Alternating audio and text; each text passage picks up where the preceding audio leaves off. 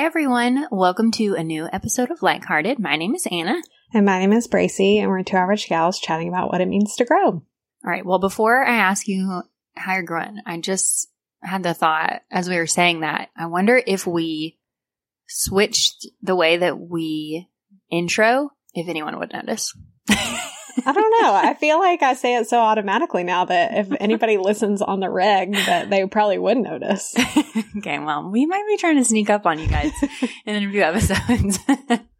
Anyway, just random thought. How are you growing this week? Well, I'm physically growing. My belly's getting kind of big. I'm starting to feel like a roly-poly, so. Oh, that's exciting. And then I would say in general, I'm having a little bit of an anxious day, so I'm just trying to take a deep breath and do the things and keep it together. So, but I did have a funny story to tell you. Please dish. Okay. So I bought a body pillow, not a pregnancy pillow, because pregnancy pillows are freaking giant. They look very comfortable. I'm not knocking anybody who's they're the best, because I'm sure they are. But I didn't want a pillow that big in the bed. Also, Seb is a stage 5 clinger when he sleeps. So having myself surrounded by pillow, I felt like I was just going to end up with him on top of me or something. So the body pillow allows me to have the pillow on one side and Seb on the other. But it's crucial, for those of you who don't know, for you to sleep with a pillow in between your knees when you're pregnant. So that's the, I needed the length for it to fit in between my knees. Wait, can you explain why that's crucial? It's because there's this hormone in your body called relaxin that relaxes all of your ligaments to prepare you for birth. Okay. But that means that when you sleep on your side normally, your knees are at a decline from your hips, which in a normal person wouldn't matter. In a pregnant person, it actually hurts because everything's relaxed through your hips. Oh. So having the pillow in between your knees stacks your knees up so they're not on a decline. Okay, that makes sense. I sleep with a pillow between my knees anyway, so well, there you go. You're already ahead set of the game. Yeah. Well, so I've noticed a couple of times in the last week that in his sleep, which Seb is a very weird sleeper. He does stuff in his sleep that's funny all the time. But in his sleep, he's been checking to make sure that the pillow's in between my knees. And I was I told him about it. I was this is so nice. You're so sweet and considerate in your sleep that you're making sure that my pillow's there so that I don't hurt in the morning. Yeah. And then last night we were sleeping and he pulled the pillow so that it was under his knees. And I was oh, you just want it in between your knees. This is not for me. And so this morning, I was okay, so remember when I told you that you were doing this really sweet thing? I just realized that you're doing it because you want the pillow between your knees, not my knees. And he was yeah. I was you knew that when I told you the story. And he was yeah. He's just jealous. Yeah, he just really likes the pillow between his legs, so. But he's pulling it in his sleep? Yeah, but he's pulling it through through my legs to his legs. Yeah. Wow. Seb, come on. I just thought it was so funny that he didn't fess up from the beginning. He just let me think that he was being really nice in his sleep. Yeah. He's how long can I convince her that this is why I'm doing this? Extra bonus points. That's really funny. Yeah. So at some point I woke up too and he was sleeping with it between his knees when I had gone to the bathroom. I was okay. Okay. This is it sounds maybe Seb needs a pregnancy pillow. Well, I was I asked him too. I was what are you going to do when we don't sleep with us anymore? And he was why would we do that? It's this is a part of our bed now. Yeah. So I guess this is the third party here. Yeah. Glad I didn't get the giant one because then he might have gotten really attached to it. Yeah. Then it would have been bad. Yeah. So that's so funny. That was my funny story for the day. I love it. Thanks so much. I love starting off with a funny story. Well, how are you growing? Okay, I have two. One is that this morning I went on a walk. When I first got up, took Millie on a walk. I feel there's so much research about getting some sunlight first thing in the morning and how that's so good for you and helps your sleep cycle and all this stuff. And so I was you know what? We're going to go on a little gal's walk, and it was lovely. And I listened to a podcast, and I just, had a great time. Yeah. So I feel I'm going to continue incorporating that into my daily life as much as possible. Yeah, I try to like walk out on the deck at least in the morning when I let the dogs out into the backyard, because it really does. It just is nice in the morning to like just be outside for a few minutes. Mm-hmm, for sure. And then the other way is yesterday when I was listening to our episode on boundaries to give any editing feedback, I realized that I had this like under giggle or something like the whole time that I was talking about boundaries. And I was like, oh, like my discomfort is a nervous giggle showing so much. Like, I mean, I feel like I just did it. It was like just a slight giggle, like basically the whole time that I was talking. Interesting. I did not notice that when we were talking. I'm really glad, because I was like, wow, this is so obnoxious.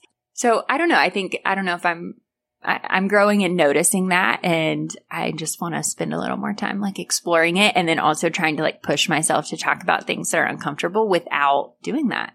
Because I'm like, oh, what message am I trying to send by doing this giggle? Or am I trying to comfort myself? Am I trying to make people think that whatever I'm saying is not that serious, so don't take it that serious? Or yeah, that's interesting. Or is it like a nervous system regulation tactic? Or maybe. I don't know. Fascinating. So I'm growing by listening to our episodes. That's what I'm saying. Self-awareness, man. It's very important.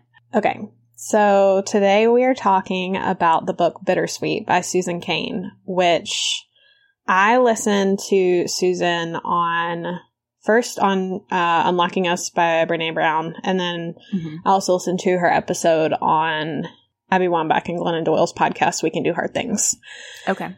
And Susan Cain is also the author of Quiet, which is the book that made famous the idea of like introverts and how like there's power in introversion and a lot of the differences between introverts and extroverts. So that was a good book, but I was interested in Bittersweet too. I want to listen to Quiet or read it. I haven't done that yet after I read Bittersweet, but I think it sounds interesting. Yeah. Well, okay. So I loved her podcast episodes. So I was like, I really want to read the book. And we decided to do it as an episode. Here we are. Here we are doing it. Look at this follow through. I know. Pat myself on the back.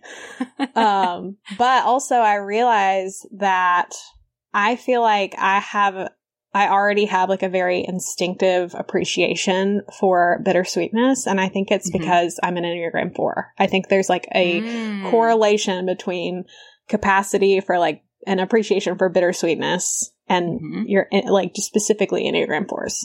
Okay, that's interesting. And I thought about, because I listened to her on Armchair Expert. Oh. And she was talking about that people tend to score high on her bittersweet quiz that is in the book and is also on her website. If you want to take it, it's super short. It takes like 1 or 2 minutes to do it. That people who score high on the like highly sensitive persons quiz tend to have like a higher bittersweet score. And so I was like, oh, I'm so curious to hear like what Bracey's score was.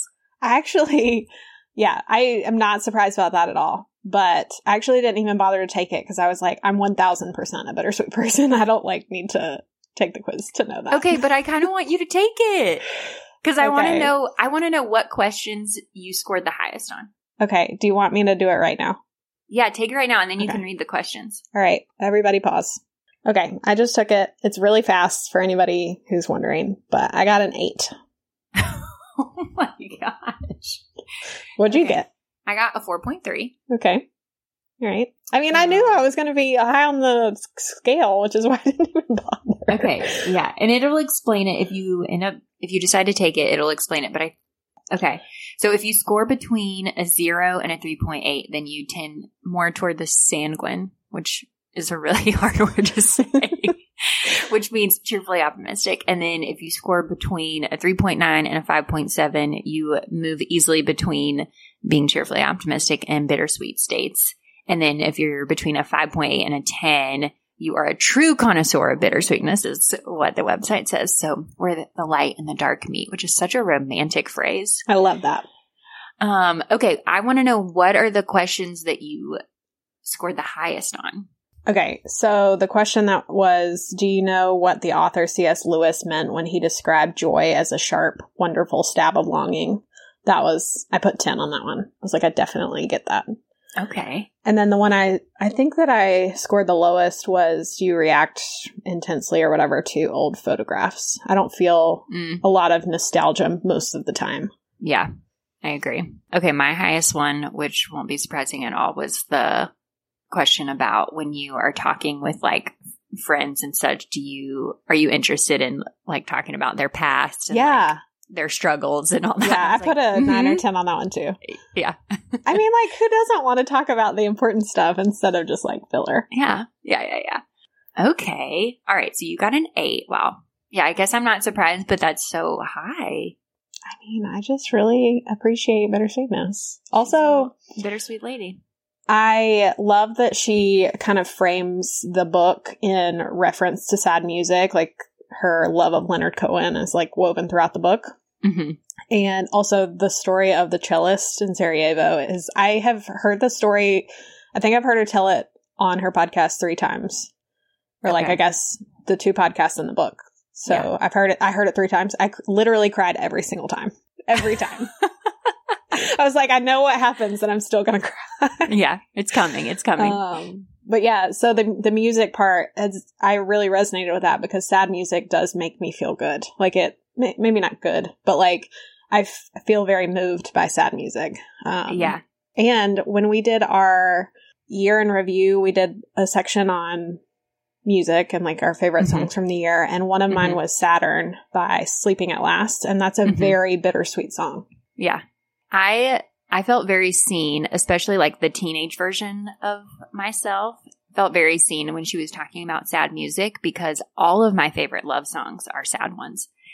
And it's kind of always been that way. And I used to feel really weird about it. Like, I don't know. I didn't want to like talk about it to people because I was like, why is that my favorite? Like, why is this sadness make me happy or something? Like, why am I feeling so much from it? So I felt kind of odd about it. I also felt weird about like having like a song with somebody, you know, like when you're dating somebody and you want to have a song. It feels weird to pick a song that is not a happy love song. Yeah, that's true.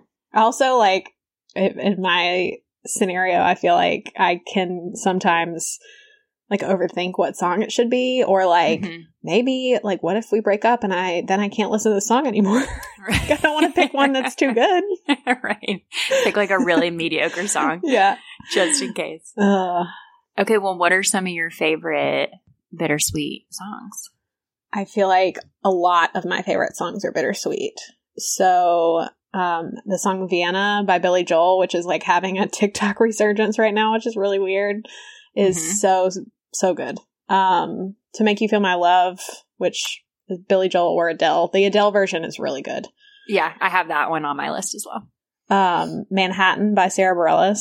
It's so sad and it's so good. Okay, well, anything Sarah Bareilles, I feel like is automatically sad. She has a couple of like happy ones, but her music is great. Yeah. The Lighthouse's Tale by Nickel Creek is like truly depressing and really good. Okay. Also Lighthouse Keeper by Sam Smith. Okay, I don't know a lot of those. I'm going to have to go listen to them. Or maybe I've heard them before and I just don't know the names. I feel like Lighthouse Keeper is a relatively new one. And I actually think it might be a Christmas song or like on his Christmas album, but I don't think it's very Christmassy. So. Okay. And then God Only Knows, which has about 5 million different versions, and Fire and Rain by James Taylor. Oh, wow. Fire and Rain. Oh, yeah, that's a great one. Yeah. What about you? Oh, that just gave me goosebumps, honestly, just thinking about it. Bittersweet. All right. I also have Skinny Love by Bon Iver on there. And honestly, like the whole album is, I would say, is bittersweet because it's the title of the album is For Emma Forever Ago. So I feel like the whole vibe of the album. Also, the style of his music is very bittersweet, I think. And this is an album I would listen to like while I was working out. Yeah. I mean, I can listen to this stuff anytime. Yeah. And then Leave the Light On by Maggie Rogers. And then Slow Dancing in a Burning Room by John Mayer. Oh, yes. That's a good one. So good. And when I was making this list, and then I think like the next day when I was driving the car, I was like, oh, and this one too, and this one too. And then I forgot to write them down, so now I do not remember what they were. But yeah, so many good bittersweet songs. It's the best. Yeah. Love it. Okay, so one of the things that was probably, I guess, maybe my biggest takeaway from the book is the relationship between joy and sorrow and how they're basically intertwined. And I love that because I feel like for my whole life, I've always felt like the lower you can feel the lows, the higher you can feel the highs. Like I've really, truly have always felt like that was true. And it's like your emotional range. And seeing her explain the correlation between joy and sorrow made me think of that. And like, I felt validated in it. Yeah. I agree. And I feel like, although sometimes I feel like my swing in my emotions is so large that it's like, oh my God, like what is this roller coaster? But it is, I think I would prefer that over like always kind of feeling like this steady consistency or something. Yeah, like it's more like a limited range. I don't think it is healthier. I mean, I don't think it's bad either for people who don't feel big swings, but yeah, I just think it's a more limited range of feeling. And like some people just feel deeper and higher. And I personally am glad that I feel like that, even though it sometimes makes me cry at the same story 3 times. Is there any particular area in your life that you feel like this shows up a lot, like this big range? I actually don't think so. The way that I can really see it in myself is that sometimes I just feel so grateful and like happy and joyful that I cry from like happiness. And I don't think that I really started doing that until I was more of an adult and like had an appreciation for things that I didn't as like a child or teenager. But yeah, I think that like that gratitude and the ability to like cry from joy is like a blessing. Yeah, I definitely don't cry a lot, but it does make me wonder. I feel like the reason I don't cry is because I won't let myself cry, not because I don't need to cry or want to cry or am moved to cry. I'm so practiced at stopping it. Yeah. Well, that actually brings up an interesting point because she talks a lot in the book about how creativity is related to bittersweetness and how like we have this stereotype of the tortured artist and like they're depressed, but they're like incredible artists and all this stuff. And those people tend to be more bittersweet people. And she also talks a little bit about how expression in itself is like actually very healthy. So there was a study that was done about, I think it was like men who were laid off from work. The ones who wrote in a journal about the things that they were struggling with were more likely to get a job faster and also had better health outcomes than ones who didn't. So like literally just expressing yourself about what's like what you're having trouble with is actually healthier. So yeah, I think that's interesting. Like your correlation between like the crying and then also creative expression and expression itself. Well, and you are an incredibly creative person. And I feel like you're always doing creative things. Yeah. I mean, yeah. I feel like I really appreciate the way she talks about creativity because I think growing up, I always thought that like you're a creative person or you're not. But I don't think that's true anymore. And she talks about it. Creativity is something we're all born with. And it's also like a muscle that you can practice. And some people are just like more practiced at being creative than other people. Yeah. I think too, growing up, I only thought about creativity in terms of like producing art. Yeah. And that was it. And it's like, oh no, there's like a million ways to be creative. Well, also then there's too, sometimes I feel like you say I'm creative and I know that I am, but I think when I'm not producing things, I don't feel creative I don't think that's true at all. Yeah. I mean, even just in my brain, I feel like there's always something like, kind of whirring around in there that's creative. Yeah. So, and also too, for those of you listening, if you are interested in like this creativity specific portion of this conversation, I would recommend the book Big Magic by Liz Gilbert. I just re-listened to it and the way she just talks about creativity is so good. And it's encouraging for everybody to listen to, because I do feel like we are meant to be creative. And some people are, again, just more practiced at it than others. Okay, let me add that to my list. I love her too. She's like probably one of my follow-ups to Oprah and Brene. Is she, what else has she written? She wrote Eat, Pray, Love, Okay, which she talks about in the book. She was like, I didn't set out to write this like big bestseller. Like that wasn't the idea.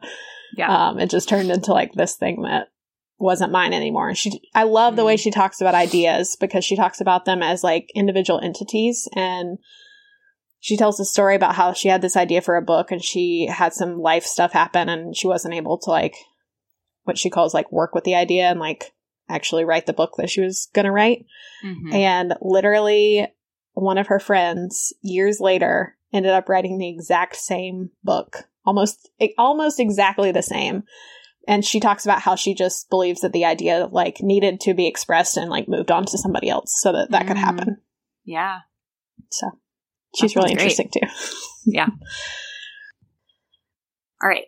Let's talk about her chapter on positivity and smiling in America. Yeah, this was fascinating. Yeah, because she writes that Americans smile more than any other society in the world. Yeah. Which is really crazy. And I don't know, it was fascinating to think about, like, why do we do that? When did it start? Why does everybody smile in photographs, even if you're not happy? Like, right. Well, and I may be misremembering this, so don't quote me on it, but I think she said something along the lines of like other societies are like, why are you smiling? Like, why are you smiling all the time? Yeah, they're like, hey, are you guys okay? Yeah, which I thought was really weird. Funny. Yeah. I thought it was really fascinating how she kind of started with Calvinism and how our country was built on some of the tenets of Calvinism, which one of them being like, the harder you work, the more likely it is that you're going to get into heaven or like at least be seen as being like noble or whatever. And how that kind of evolved into winning and working hard as being like successful, and how during the Great Depression, when a bunch of people quote unquote failed, like financially failed, they were called things like losers, and the suicide rate really went up. So yeah, I just thought the concept of like the winning and losing and like being a loser is like one of the worst things you can be called, I think. Yeah, and it's so binary. It's like, oh, you're either a winner or a loser, and there's really only one person like that can win. You know, like when you think about competitions and that stuff, like there's only one first place. Yeah, well, I mean, as Americans, I feel like a lot of times we're very focused on like being the1best, and what are the odds of you actually being the best? Like very slim. Right. So slim, like minuscule. Yeah. I remember that makes me think about there is a YouTube video. And I can't remember right now, like who the gymnast is, but it's about getting second. And how that's often harder than like losing by a lot. Like I know that silver medalists are like often more displeased with their outcomes than like bronze or anybody else. Yeah. But and just how nobody cares about second place. Like, even though you're doing this like world competition and you're literally the second best in the whole world. And how that is somehow not impressive or something. Or like a major failure. Like you failed because you're second best in the whole world. I'm going to have to look it up and send it to you. It was really interesting and also like very sad. And this part kind of resonated with me because I've always had a big insecurity about being average at everything. And it totally comes from, like our societal pressure and culture of like being the best and being number one. And if you're not that, who cares about you? Yeah, I've had that too. I feel like, especially in high school, I had this thing where I was like always slightly above average, but never the best at anything. Like I was pretty good at a lot of things, but never like really good at one thing. So I felt like I didn't have like a place where I was succeeding. I was just like kind of getting by everywhere. Yeah. So yeah, I feel you on that. One thing that I did really, probably my biggest takeaway I think came from these couple of chapters. And I wish I could find the direct quote, but she was talking about how people don't want to try things because they don't want to feel disappointed, or and they don't want to feel insecure about themselves, and they don't want all these things. And she says something like, well, those are the dreams of dead people. Oh. And I don't know. I talked to Taylor about it after I read that part, and I was like, it felt a little bit freeing, because it's like, yeah, like you're not going to go through life and not feel those things. Mm-hmm. And those aren't bad emotions. Like, they just are feelings that you might experience. Yeah.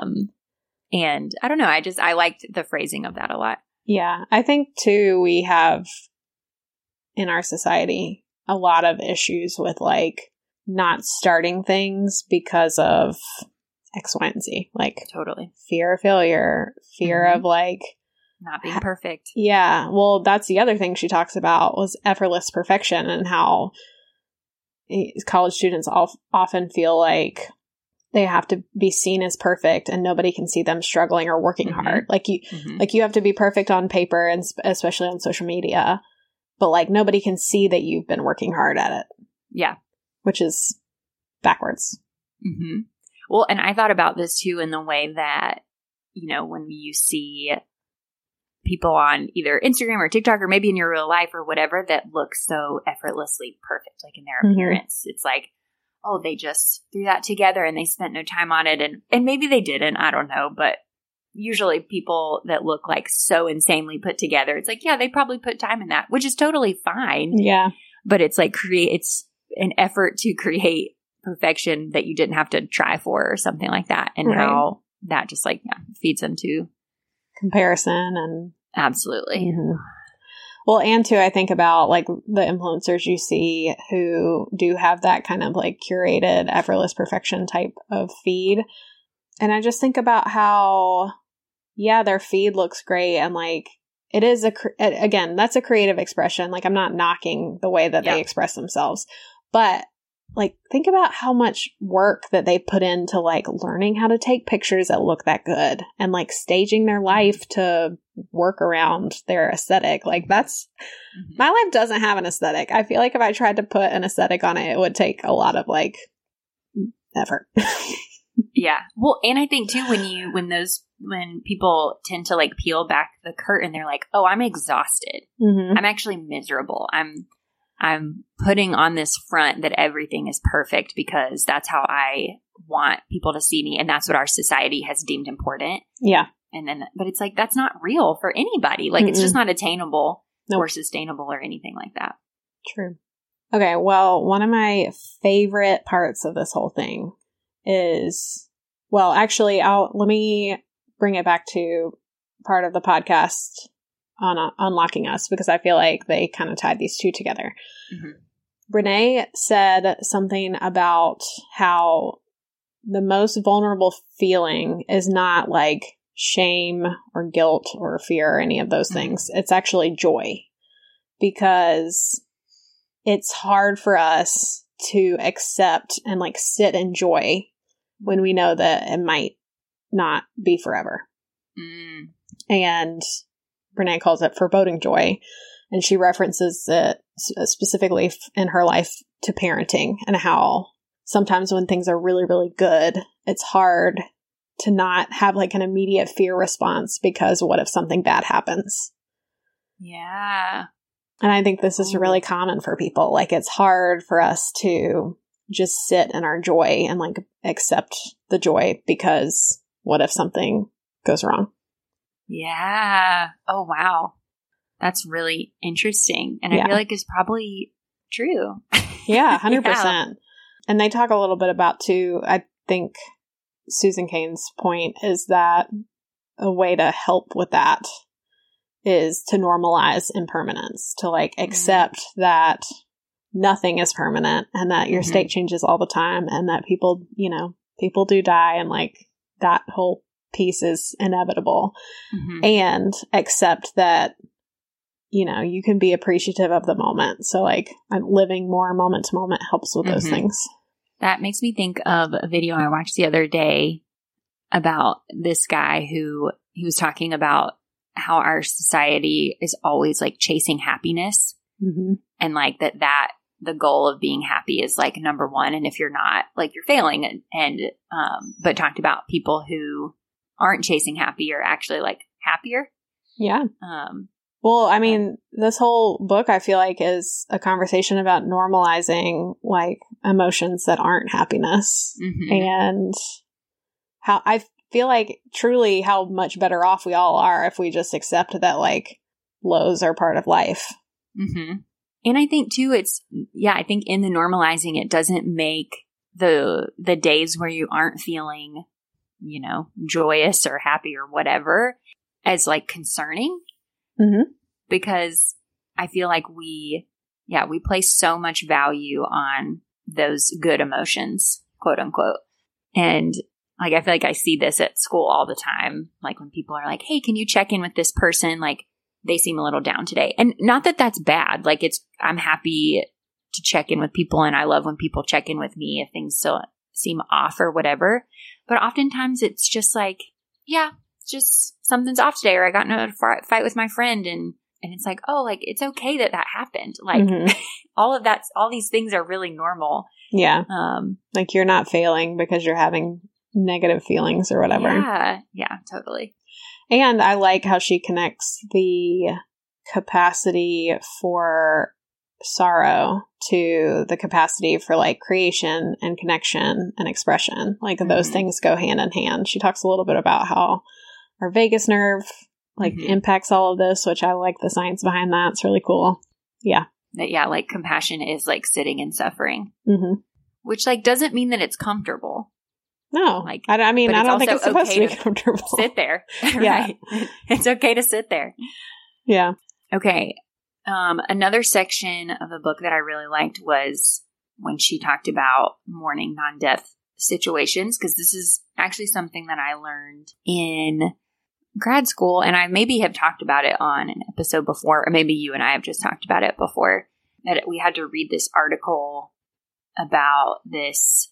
I think it was a New York Times article about some parents who had just had their baby, and it turns out that their baby had a terminal illness. And it was like, it was something that started with a T, but it was the baby would kind of like grow normally for the first like 2 years of their life. And then after that would start to deteriorate and like wouldn't make it past like 4 or 5. And not only like grieving that like their child was going to die, but also grieving all of their dreams and hopes that they had for how their child would live.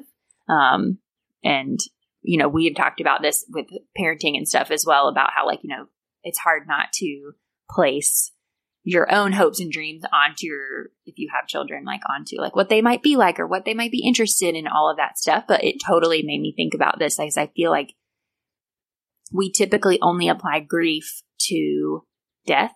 And that just isn't true. Like we grieve things all the time. Like when things don't go the way that you wanted them to go, like when plans get canceled, when like just there's so many different types of situations that are completely unrelated to death, where you have to take the time to grieve like what your expectations were. And that's helpful. Yeah. I think it's natural for us to plan for the future and to like think about what our future will look like. And there are things that happen that change that. And you are grieving a future that you no longer have. Yeah. And also sometimes too, you're grieving like an identity change. And I'm even thinking of places where it might be an identity change that you wanted or chose, and it's still hard to like shift from one to the other. Like, I mean, I don't personally feel like this right now, but I could see how becoming a mother, you would grieve the person that you were before, like when you had more alone time and like, you know, ability to do you and like be a person, be a person outside of another human. Yeah. That's completely. A huge one that might trigger like a little bit of grief. Yeah. Well, and I think going through a breakup that you initiated. Yeah. That's a big one. I've felt that many times. Yeah, totally. That And I think I, for a while, was in a relationship where we like broke up and then got back together and broke up and got back together. And it was because I wasn't realizing that like, just because I was grieving this person and missing that person, like that didn't mean that we should be back together. Yeah. Just because you're sad doesn't mean that it was the right place to be. Yeah. But yeah, I thought that was definitely like an impactful part of the book for me. Yeah, I think too with grief, it's hard because I think literally every situation where you're grieving anything is different. Grief is a very hard emotion for other people to understand. I don't think that it's like something that is easy for you to like commiserate with another person about. So that's a tough one too. Yeah, and people grieve so differently. Like there's not one right way to do it. And like the grief process, I think, is kind of all over the map. It's not like a steady incline or decline. It's just like random ups and downs. Yeah. And it's not linear either. Like it's, I feel like there are things that I still go through cycles of grief about today that maybe happened 5 years ago. Yeah. Okay. Well, are there any big bittersweet moments that you remember experiencing or like really changed you? Yeah. And I wrote down, one of my notes was something about how our memories are related to sadness, because she talks about that typically your memories that are surrounded in sadness are surrounded in bittersweet, like you're able to recall easier. And I feel like that's definitely true for me. I feel like I can remember every like fight that I've ever had with anybody like so well. Yeah. And then tons of moments that weren't that way. I'm like, I don't know. Who knows what happened during that time? But one of the biggest ones for me, I think, was when my dog Glenn died a few years ago. It was absolutely the worst. I still cry about it. And it was like, literally, I think it was like 5 years ago, almost, a little over 5 years ago that he died. And it was my first puppy I ever had on my own. And around like a year and a half, he was really sick, and we took him to the vet, and they were basically like, you could spend thousands and thousands of dollars and like, he's not going to get better. And it was horrible, horrible, horrible. And when I think back on like the day that we took him in to be put to sleep, it was terrible. And like so many of my friends that also loved Glenn or that lived with him were there, and we sat around petting him in the room, and the vets there were so incredibly kind. And oh my God, I'm going to cry right now just talking about him. He was a good boy. He was such a good boy. Had a really big head. But we, sat around petting him and telling him that we forgave him for eating all of our underwear and destroying it. And it is like horrible as the experience was, like there is so much sweetness that I carry from it. And like, I'll never forget like how kind people were. Both my friends and these people that didn't know me. And like the vet, they sent me a card like a week later, and they were like, and it was like a handwritten and like a long card about like how sorry they were. And that was so nice. It was so nice. And like, I think I felt so cared for that day too. Like people being like, okay, we're going to go get lunch for you. We're going to go get you your favorite drink. Like, and it was just stuff that I was like in complete, like, I was just like a whole mess the whole day. And I don't know. It was a very impactful day in a lot of ways, but some of them in good ways. Yeah. It's a sweet story. And sad. And sad. Bittersweet. It's quite a bittersweet story, I'd say. But yeah, that's probably my biggest one. Oh, got Bracy crying. I mean, are you surprised? We took a few seconds to collect ourselves. Yeah, well, I'm going to keep it short because I will for sure cry if I talk too long. But I feel like maybe one of the most bittersweet moments was when I was graduating college. I had nannied these 3 girls who became very special to me. And leaving was truly terrible. Yeah. And their dad wrote me like a really sweet note about how much I had impacted them. And I wrote one back about how much they had impacted me. Yeah. So that was really sad. I still obviously have a hard time. But it was sad because it was so good, you know? Yeah, totally. Yeah, I feel like I cry every time Taylor writes me a card for anything. Like as soon as I open it, I'm already crying because I'm like, I know this is going to be so sweet. Like I know. That's one thing I actually don't cry at. It's like usually subs cards. They are sweet. He's a good card writer, but it doesn't get me. Maybe I'm used to it. Yeah. And yeah, I totally feel you on that. Like I have one family in particular that I babysat for a long time, and like they feel like my family. Like so, when you aren't with them anymore, I don't know. It hurts. It's hard. It's hard to be away from people that you love. So, aw. All right. And this, I feel like, is such a bittersweet moment in general because I'm like, wow, I feel like we probably both are feeling a lot of emotion from talking about this, but then I also am like, wow, that was so nice. Yeah. Yeah, that's true. That's enough crying for today. That's enough. All right. Everybody pull it together. All right. Well, one last question before we completely fall apart. She talks about following your longing and how a lot of times people talk about their longing in ways of like, oh, what am I passionate about? Or what do I want to do with my life? And she kind of phrases it more as, you know, think about what you long for and follow that, because that is where your passion is. That is where you'll find your creativity, and then it's fine. You'll find where you want to be.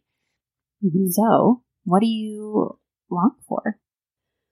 I really liked when she was talking about the longing in the book. I feel like she talks a little bit about how she's not a religious or really even spiritual person, but that she does understand the concept of longing, and how kind of in her writing this book, she began to understand more and more about like spirituality and why people are spiritual. I think it comes back to longing, and especially for me, longing for, she talks about it in reference to longing for like the place we came from, like home.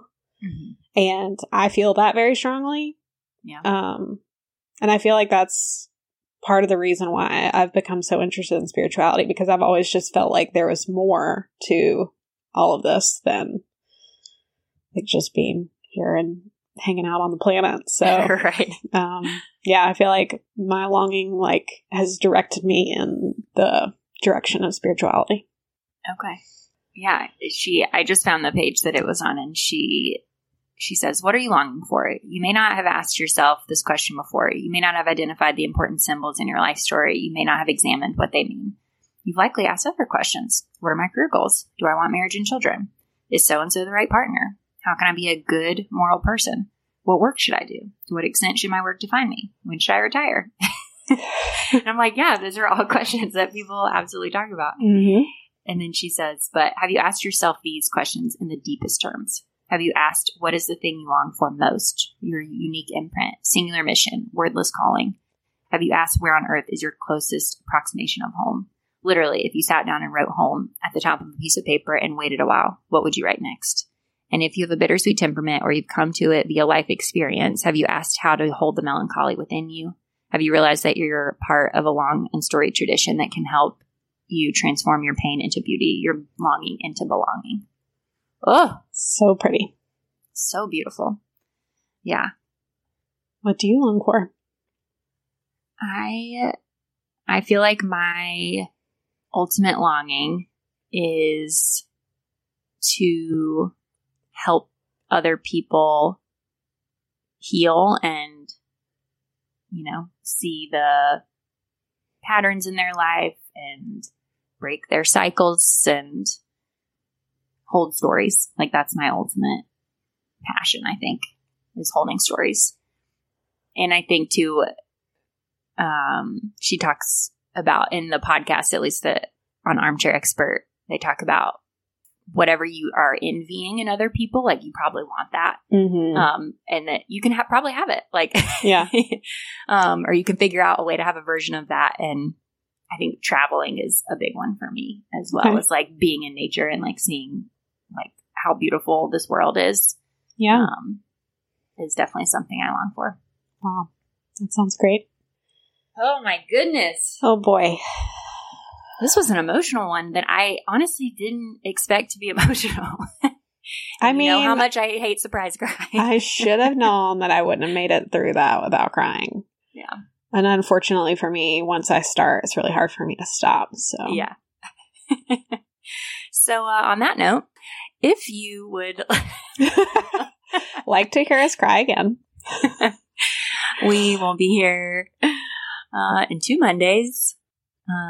You can email us at likeheartedpodcast@gmail.com. We would love to hear what your bittersweet score is, what you long for, all the things, anything that resonated with you from this episode, or if you've read the book and had totally different thoughts, send us an email. Yeah. And be sure to follow along on Instagram at likeheartedpod. Talk to you soon. Bye.